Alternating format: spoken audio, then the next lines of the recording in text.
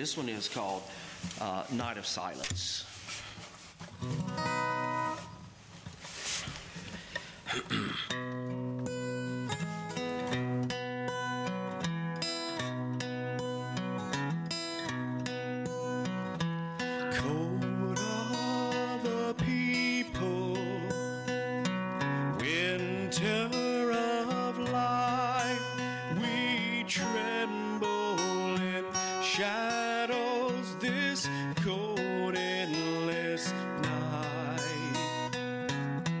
Frozen in the snow, like roses sleeping, flowers that would echo the sunrise. Fire of hope is our only warmth. Weary its flame will be dying soon.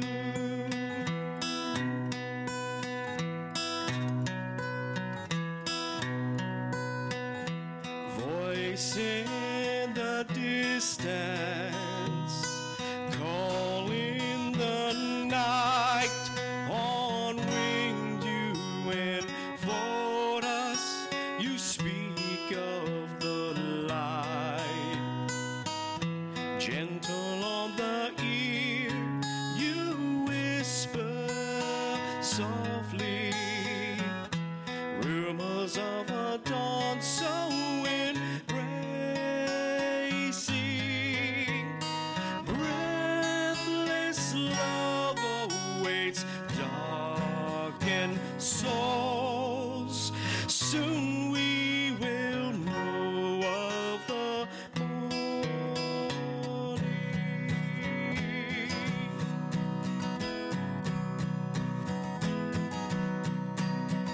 silent night, holy night, all is gone, all is bright, round young virgin mother and child, holy infant so tender and mild, sleep in heavenly peace,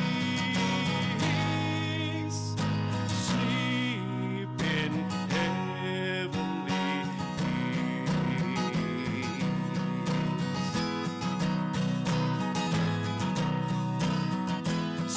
Spirit among us, shine like the star, your light that guides shepherds and kings from afar. Shimmer in the sky, so empty and lonely, rising in the warmth of your son's love. Star unknowing of night and day, Spirit, we wait for your loving Son.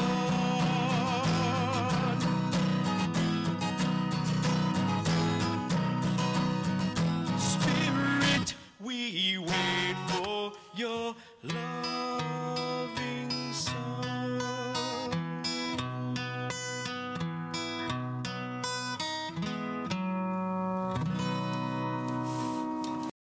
We celebrate the incarnation of our Lord in an unlikely time of the year. July. Christmas in July. We praise the Lord Jesus for his duality. And what do I mean by his duality? Because we have to be very careful when we speak about the duality of Jesus, that we do not teeter on the edge of heresy. We worship Jesus for who he is. being that he came to suffer and die. He robed himself in flesh. God put on flesh to suffer and die, and we worship Jesus because he is God. Even the way that we say Jesus is God and man, we have to be very careful. Because yes, he is God, and yes, he is man, but he is both simultaneously. He is God, man. And by those theological standards alone, there is no inappropriate time to discuss the birth of our Lord. In fact, the birth, the death, and the resurrection of our Lord Jesus Christ is so interconnected, it is so interrelated, that it is almost an injustice to speak of one without the other. So today I want to ask you from Deuteronomy chapter 17. Yes, Deuteronomy chapter 17, a chapter that we're going to use in this Christmas in July service to ask the question, who is this king? If you recall, the Magi came to look for king, followed the star to see who is this king of glory. The shepherds on the hill were blinded almost by the light of these angels who proclaimed to them, "Fear not," proclaimed the birth of the Lord. And so today we're going to be using Deuteronomy chapter 17 to answer a question, just who is the king? There's a standard laid out in Deuteronomy 17 of an earthly king and the qualifications of this earthly king, and then there is a description of the King of Kings and the Lord of Lords who surpass any earthly king. And we're at the point in Deuteronomy, as if we're not very careful, it is like drinking water from a fire hose or a fire hydrant. There's so much going on in terms of the laws that it would be easy for us to become sidetracked or discouraged. You ever been reading through a reading plan in the Bible and you get through Deuteronomy or through Leviticus and it seems almost as if you're bogged down to some degree? So it's easy to become discouraged and it's easy to become sidetracked. But the first thing we often say when we come to portions of Scripture where there is repetition, as particularly the laws and the commands that we find in the Old Covenant, is this. We say this to ourselves. If you're a student of the Bible, you say this to yourself. These laws are not for us. But in reality, they help us know and appreciate more the work of Jesus. Have you been reading through these laws that have been laid out and thought to yourself, thank God for the work of Jesus? I don't have to come knee deep in blood and offer a sacrifice now for my sins to be covered. What we see in the laws, moral, civil, ceremonial, or otherwise, is what Jesus has come to fulfill. And that is no small order. He has earned every bit, by his very nature alone, the title of King of Kings and Lord of Lords, but so much more when we see King Jesus conquering death, hell, the grave, fulfilling prophecy and the law itself. Not only do we have a conquering king, people, but we have a sufficient suffering servant, a sympathetic Savior, a king who is a sympathetic Savior who knows your struggles. He knows what you're going through this morning. It is like thinking of Christ as king and servant simultaneously. Much like we would think of Jesus as human and yet God, we think as far as the office of Jesus as king and also servant simultaneously. I want you to listen to this offering from Hebrews chapter 2, verse 17. Therefore he, Jesus, had to be made like his brothers in every respect. He put on flesh, so that he might become a merciful and faithful high priest and the servant of God to make propitiation for the sins of the people. For because he himself has suffered when tempted, yet he did not sin, he is able to help those who are being tempted. Church, is your king worthy of worship? Do you think that your brothers in Christ think that King Jesus is worthy of worship? Where are the pockets of people this morning?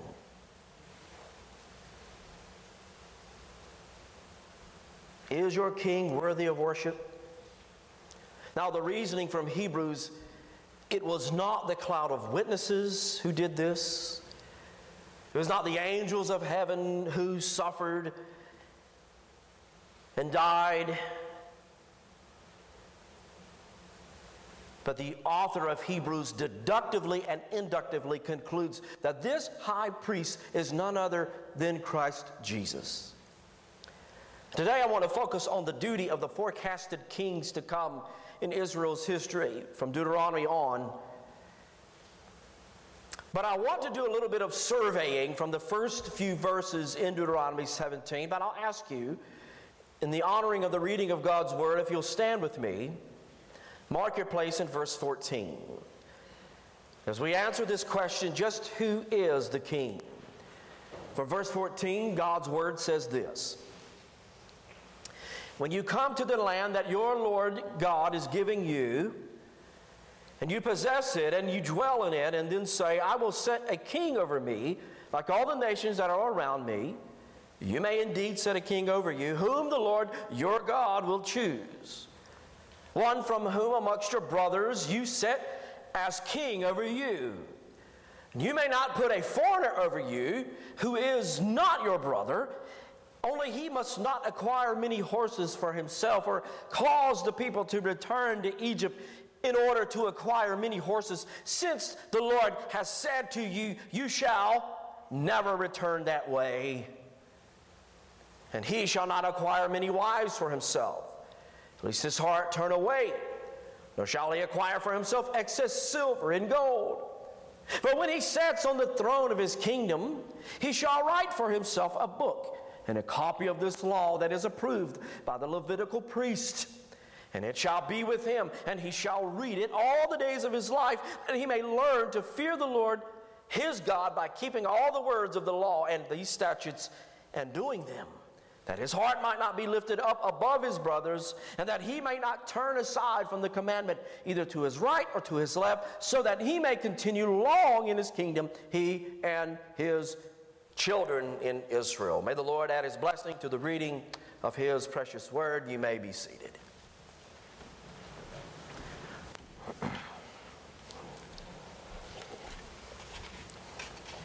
Now we are going to return to those verses in just a moment. But what I would like to do, if you will follow me from verse 1, I would like to survey from verse 1 down to verse 14, so that we are at least touching every portion of this chapter in some way.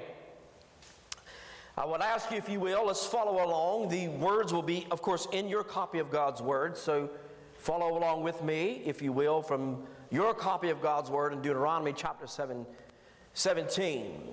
These verses are a continuation from chapter 16 that ended with forbidden forms of worship, or what would be considered idolatrous paraphernalia. You can't even have the pedestal that an idol was set upon. You can't even have the bushes that would have decorated your false idol or your god. You can't even have any paraphernalia around you that would draw your mind away from Yahweh or the one true God. You know how a person can be arrested just for having drug paraphernalia?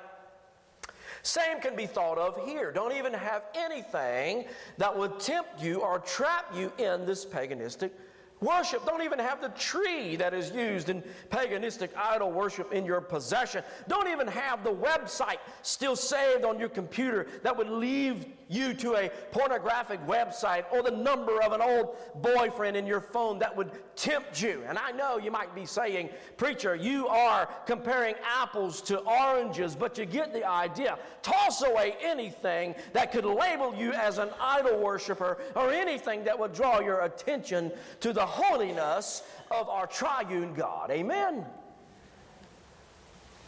So jump back with me to verse 1 through 8. Before we get into this, let me just say at the onset, I am grateful for the mercy of God Let's say that together. I am grateful for the mercy of God. And I do not just throw that sentence around. Why? Because I don't feel much like being stoned in the street for my sinfulness. I don't feel like, I don't know about you, but I don't want to be stoned in the street for my past wickedness and my idolatry and my propensity to sin and my propensity towards wickedness. That's exactly what we see in verse 1, chapter 17, verse 1 and 2, those first portions of Scripture. And what we find in here is there's a connection, of course, would be that Jesus would ultimately become this spotless lamb, and that his sacrifice is to be without blemish, the perfect sacrifice without sin. I want you to know in these first two verses, as they were commanded to take the sinner, the wicked person who was guilty of idolatrous worship, they were to be stoned in the street. And as we look towards in the future, we see that only this dealing with sin would leave this camp or body to be without sin. And over the years, as Christ we see as this perfect sacrifice, we learn something about the very nature of God. What does the very nature of God demand in holiness? When dealing with atonement, when dealing with absolution, nothing but 100% perfection will do. I don't know about you, but I'm not perfect. I can't perfectly atone or absolve my own sin. It would only be someone who was sinless. It amazes me, the surveys that are taken, that think that Jesus somehow sinned. If that's the case, brothers and sisters, we are all lost. We are all lost. For verse 2 to 7, all the matters that we see for judgment were to be laid out before the priests and the judges, and they are to be determined by them. And all submit to their decision. If a person was found to be wicked or sinful, such as worshiping other gods, they were considered an abomination and stoned to death. Again, that's why I say today, thank God for the grace of Jesus. But I want you to know that the penalty for sin is just as harsh today as it was then. What do I mean by that? Well, what is the wages of sin? Death. Whether in this life or in the next. But even though we live under the grace and the mercy of Jesus, there is a residual notion of truth that still lingers here, in the bringing out and the calling out of sin amongst the body. We find that in Matthew 18, verses 15 through 20. We know these verses as dealing with church discipline. Somebody has an issue in the church, somebody is in willful disobedience and sin. We go to that person, brother to brother, sister to sister. We go to them, we say, what's going on? We see you're struggling in sin, what's happening, willful sin. And if they will not hear you, you take a witness or two with you. If they want to hear you then, you bring them before the church. If you don't hear you then, the Bible says you treat them as a sinner. Still need to hear the gospel. Still need to be saved, but you consider them as a person that would be lost. And in Matthew 18, 15 through 20, there is a parallel to what we read in Deuteronomy 17, 1 through 2.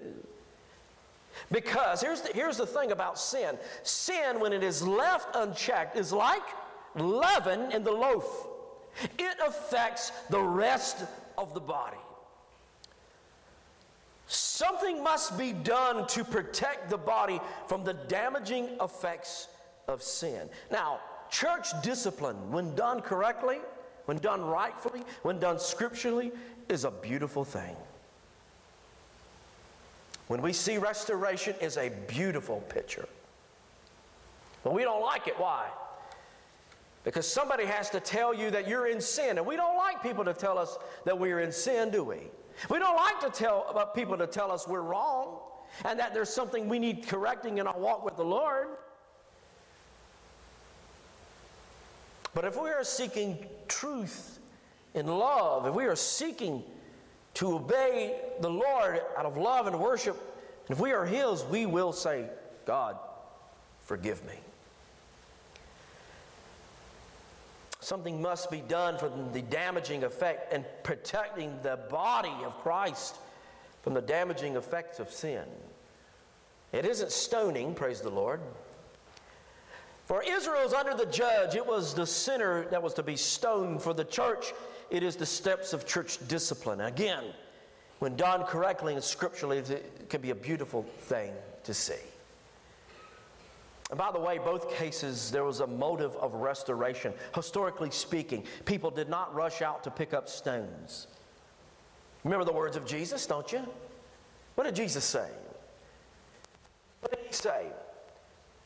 The one who has no sin, right, can pick up this stone and throw it. He who is without sin, throw the first stone. And what is Jesus ultimately saying? Now, one better have their ducks in a row. One better have the beam out of their own eye before they cast that stone. If you'll notice in Deuteronomy 17:6, there is a calling of two witnesses. And what does Jesus say in Matthew 18 and 16? A calling for two witnesses. All in the call for what? Restoration and protecting the church body from the damaging effects of sin. But to purge the body when no resolution can be found, it is no easy task for the body of Christ, and so many times we don't even engage in a person who is living in gross sin because we think that somehow we are engaging or we are infringing on their individuality, and all the time the church body needs restoration in many cases. The priests and the judges are the ones under the care of the elders who were to call for justice and for mercy for Israel and beyond. And these are drastic times to ensure people would have a remnant who would likewise produce Messiah. So the stoning that we see is all drastic in its timeline and its history for the raising up of a remnant that therefore would produce Messiah. Now, in the drastic day that we live in the sense of the church, there is this overwhelming sense that the world is watching you as Christians. As Christ followers, the world is watching you. They do not just need to see arguing and bickering and division. They need to see unity and peace and love and joy and admonition and gentleness. See, we don't know how to admonish. The first thing we do is we pick up stones.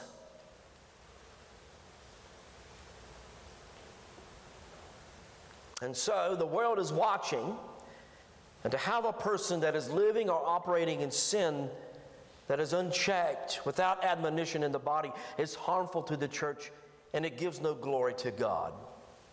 But who can exercise such judgment? Who can exercise? Who's qualified? We would say, well, none. None is qualified in the sense, so as God's Word becomes that staple. God's Word becomes the framework for correction.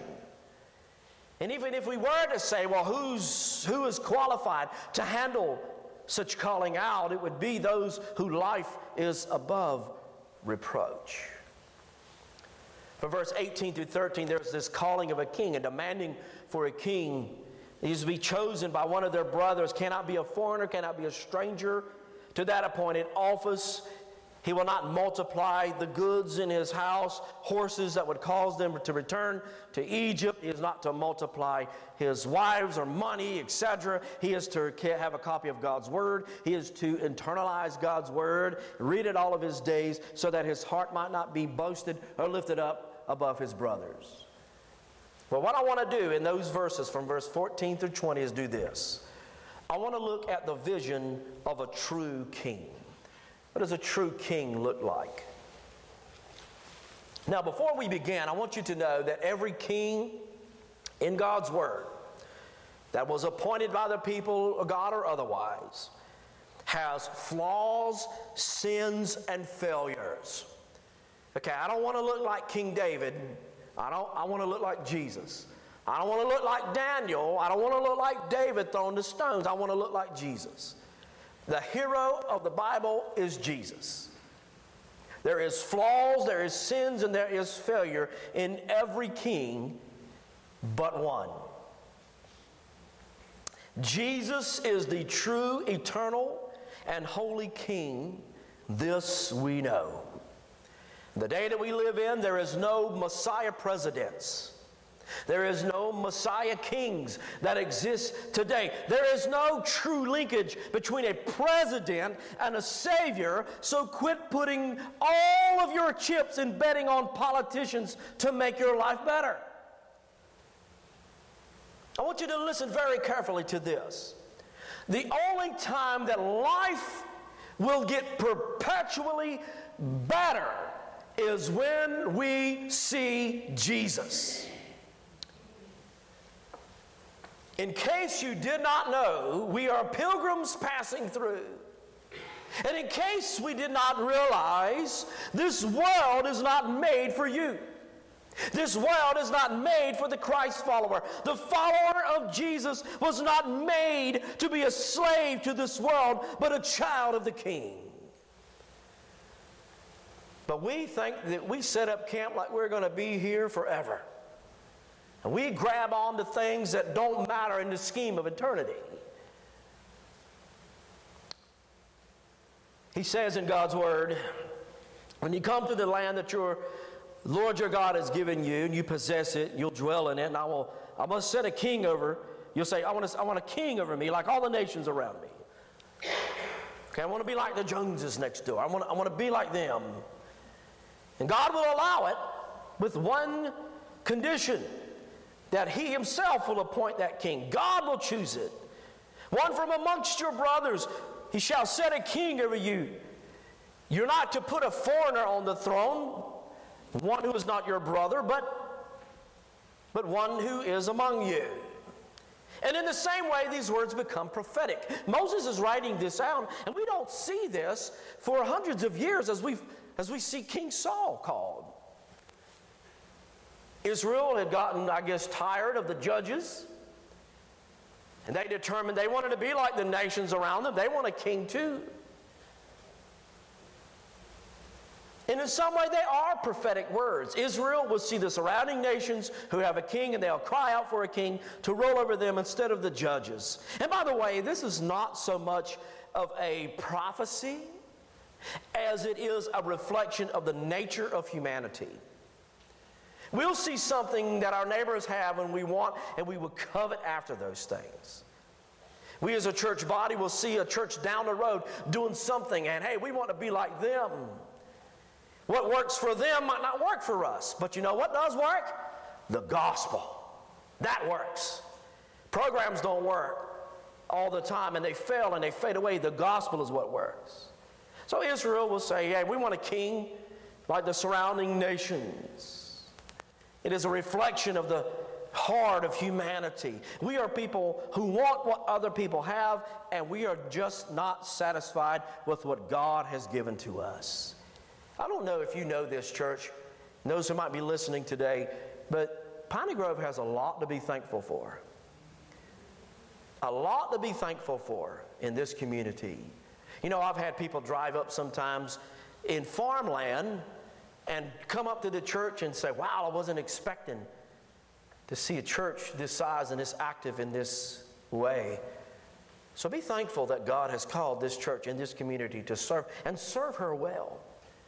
He says, okay, you want a king like the other nations? He's to be an Israelite, same race, same religion. Why? To preserve the purity of established worship, as well as being a type of Christ, a spiritual king, one of his brethren, where the throne of David will not dissipate, will not pass. He must not acquire many horses for himself. What is that about? Cause the people to return to Egypt in order to acquire many horses, since the Lord God said to you, you shall never return that way. Never return that way again. He shall not acquire many wives for himself, and His heart will not be turned away, nor shall he acquire for himself excess of silver and gold. Hint, hint, Solomon. When he sits on the throne of his kingdom, he shall write for himself in a book a copy of the law approved by the Levitical priests. This ruler was to have the word of God by his side at all times. He must know the Holy Scriptures and live in them. Now, verse 16, this idea of horses and the people would flee back to Egypt. They had all they wanted to eat, even though they were in bondage. But I must say, a person who is in Christ as king will never stray. And what I mean by that, they will never fall out of fellowship if they are truly into Christ. Now, verse 19, and it shall be with him, and he shall read it all the days of his life. This is the word of God. He may learn to fear the Lord his God by keeping all the words of law and these statutes and doing them, and that his heart may not be lifted up above his brothers, and that he may not turn aside from the commandment, either to his right hand or to his left hand, that he may continue long in the kingdom, he and his children in Israel. Now, these are attributes that are laid out for this earthly king. But what shall we say the character of the King of Kings? And as the servants of King Jesus, what must we say of our duty? And what must we say of our characteristics as we serve the King?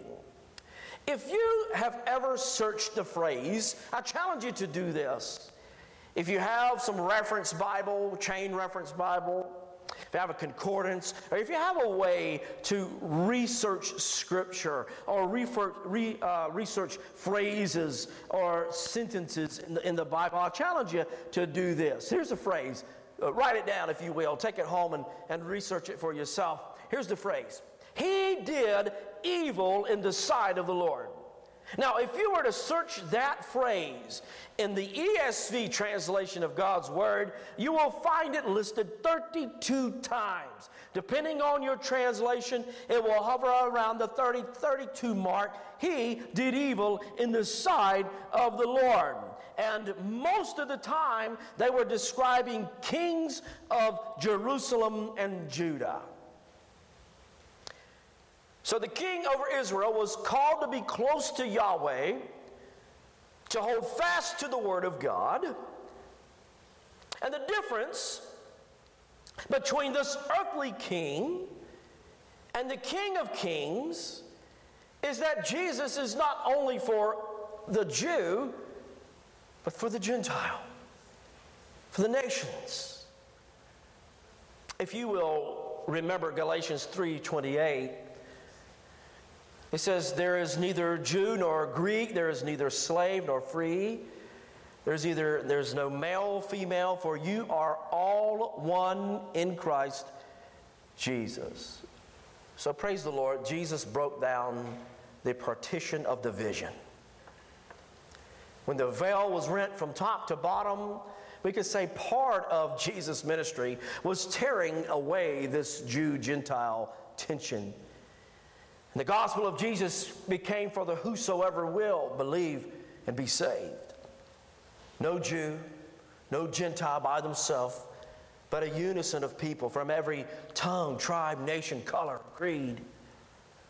Instead of the people fleeing and going back to the old way of life, accumulating for themselves horses that belonged to the king and stealing them and heading back to Egypt and returning to the old way of life, those in Christ Jesus will not leave him if they are truly with him. Now, we might stumble and we might fall along the way, but we will never, ever go back to that old way of life and live in that old way of life if you are reborn in Jesus. Where the people were looking for a way back, they had plenty of horses to escape. Those in King Jesus, instead of looking how we might go back to the old way of life, we look how we might draw closer to him. And where the Word of God has to be close to the king so that he could saturate his life in it, so that he could know God's Word and then live out his Word. If you read the prologue of John, what does it tell us about Jesus? It tells us that Jesus is the Word made flesh. We sang of it this morning. That He dwelt among us. Became flesh and dwelt among us, tabernacled among us. The very Word made flesh, the very message of God in human form, the Logos, or the reason for being. In philosophy, there is this term, ontology, which means being. So Jesus is the very ontological reason that we exist. The very reason for being, the very reason for creation, the very reason that the stars were slung in the heavens and the air that you breathe is because of Jesus. So the earthly king was to hide the word in his heart so that he would not sin against God. Jesus is sinless. He is the sinless, eternal King of glory. One of the most amazing chapters in the canon of Scripture is Revelation chapter 19. I love reading Revelation chapter 19 because what we find is the vision of Christ, the warrior king. And on this horse that we see Jesus riding in Revelation 19 in verse 16, it says on his robe and on his thigh was a name written, King of Kings and Lord of Lords. If you were to read Genesis chapter 1 through 2, there is a term that is ascribed to God as Elohim, meaning that He is the God of all the created orders. It is a term of majesty. It is a majestic term that it is described to God. It is like saying that God is the God of all creation. And in this terminology, the Logos, riding as He returns, He is the King of Kings and Lord of Lords. It is like saying He is the King over kings and He is the Lord over lords, and He will reign supreme. Amen? Now, King Jesus calls for His people to repent and be pure before Him. He returns. He ain't returning as a babe in a manger, wrapped in ragged swaddling clothes. He's not returning as a suffering servant to be beaten on the cross, to be crucified. No. He's coming to judge the wicked. When Christ rules, there is purity. Whatever He says, we are determined to live out. Think of the Lord's Prayer. Your kingdom come, your will be done, as it is in heaven. So here's the thing. Kingdom people, who are you and I in Jesus, kingdom people submit their own will to the will of the King. To the will of the King. Submitting to the will of the King will change our perspectives. So we will seek to please Him and not the world. Again, we are not created to live and function and thrive in this world, in the system of this world where there is the lust of the eyes, the pride of life.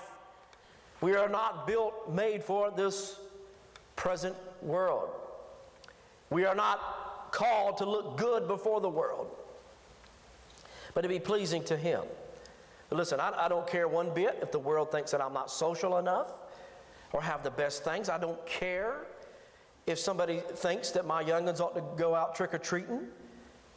They might look at me as being not social. I do not care if I don't look social enough. I don't care if I'm driving a Ford Escape that was built in 2005. I do not care. At the end of the day, if a person sees me lacking in that way, guess what I'll do? I'll sleep like a baby, knowing that I abide in King Jesus. This will change our perspectives. When it comes to anticipation of the return of the King, our King is returning to a kingdom that is not yet an inaugurated kingdom where Christ has planted His flag and has said and declared, "This is mine."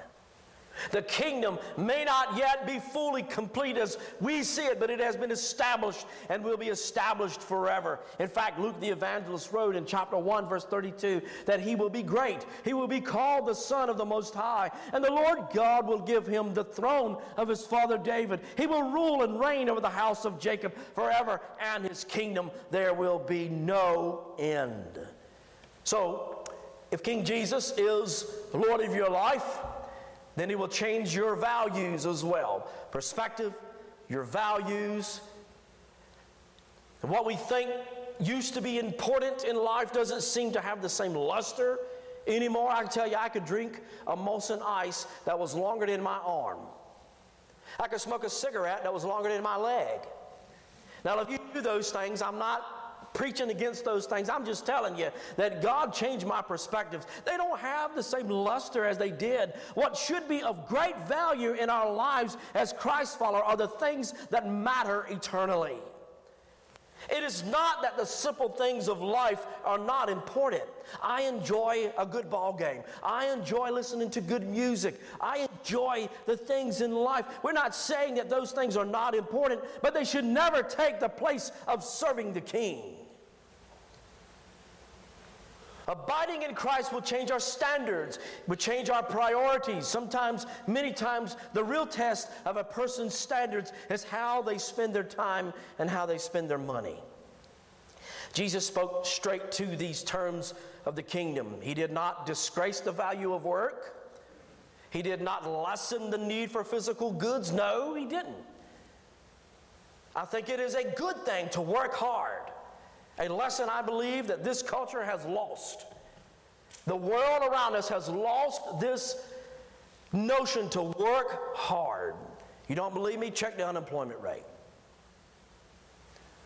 But here's the thing. Jesus said this: you seek the kingdom of God first. Seek his righteousness first. And what does it say?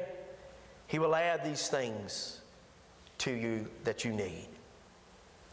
The Lord Jesus certainly changes and moves in a person's life if we give him all that we have. He provides a purpose. He provides a mission for every one of his people. Where the earthly king sinned, where the earthly king failed, our King lives and reigns in the hearts of those who call him Lord. See, in the days of Deuteronomy, it was written, when Deuteronomy was written, the people would eventually seek a theocracy. This is where God would ultimately rule a nation. And I must say that in the history of history, there has never been a true sense of theocracy. Only the following of Scripture to some regard. There has never really truly been a true theocracy where the Lord himself ruled and reigned. This is where God would rule and reign over the people. But a true theocracy is Christ ruling and reigning over the hearts. It's like saying, who sits on the throne of a heart? Is it the world or is it the king?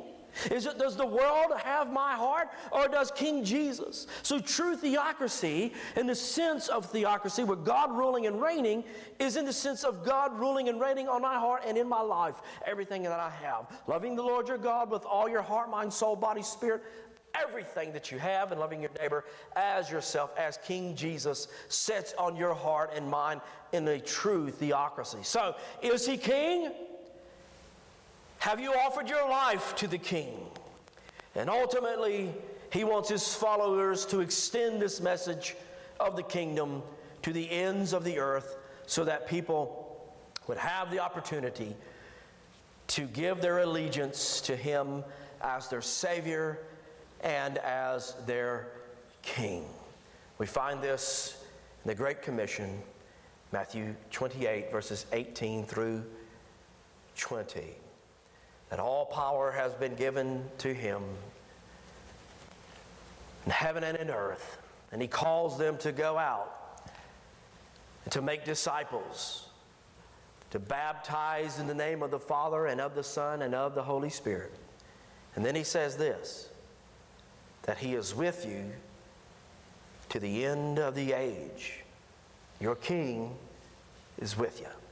Amen. Let's pray together. Our Heavenly Father, we come to you today bowing before your presence. And we use the terminology that you are King, but even in that terminology, it fails miserably to express the other holiness and sovereignty that you possess. For the kings of this world rise and fall on your beckoning call, where governors and princes are brought up by your grand design. Father, we say King of Kings and Lord of Lords, but even in saying that, Lord, it still falls short. Human language, to some degree, cannot ultimately define your holiness and your sovereignty. So we do the best we can to describe your goodness, holiness, and power. Father, I pray today, if there is someone under the sound of my voice who has never bowed the knee to Jesus, the Bible tells us that there will come a time in history where every knee will bow and every tongue will confess. We pray that we bow our knee on this side of eternity and offer our lives up to the King. There's one in here, Lord, who has never been forgiven of their sins in the true sense, Father, that they today would repent and come to know you as Lord. You died on the cross and you rose again, Lord, so that we might have freedom in Jesus. Our sins would be liberated and Jesus would be our treasure. Father, if there's one in here who wants to proclaim you the rest of their life as King and serve you, maybe in their serving of the King it has been short. I pray that they, Lord, would lay it before you today.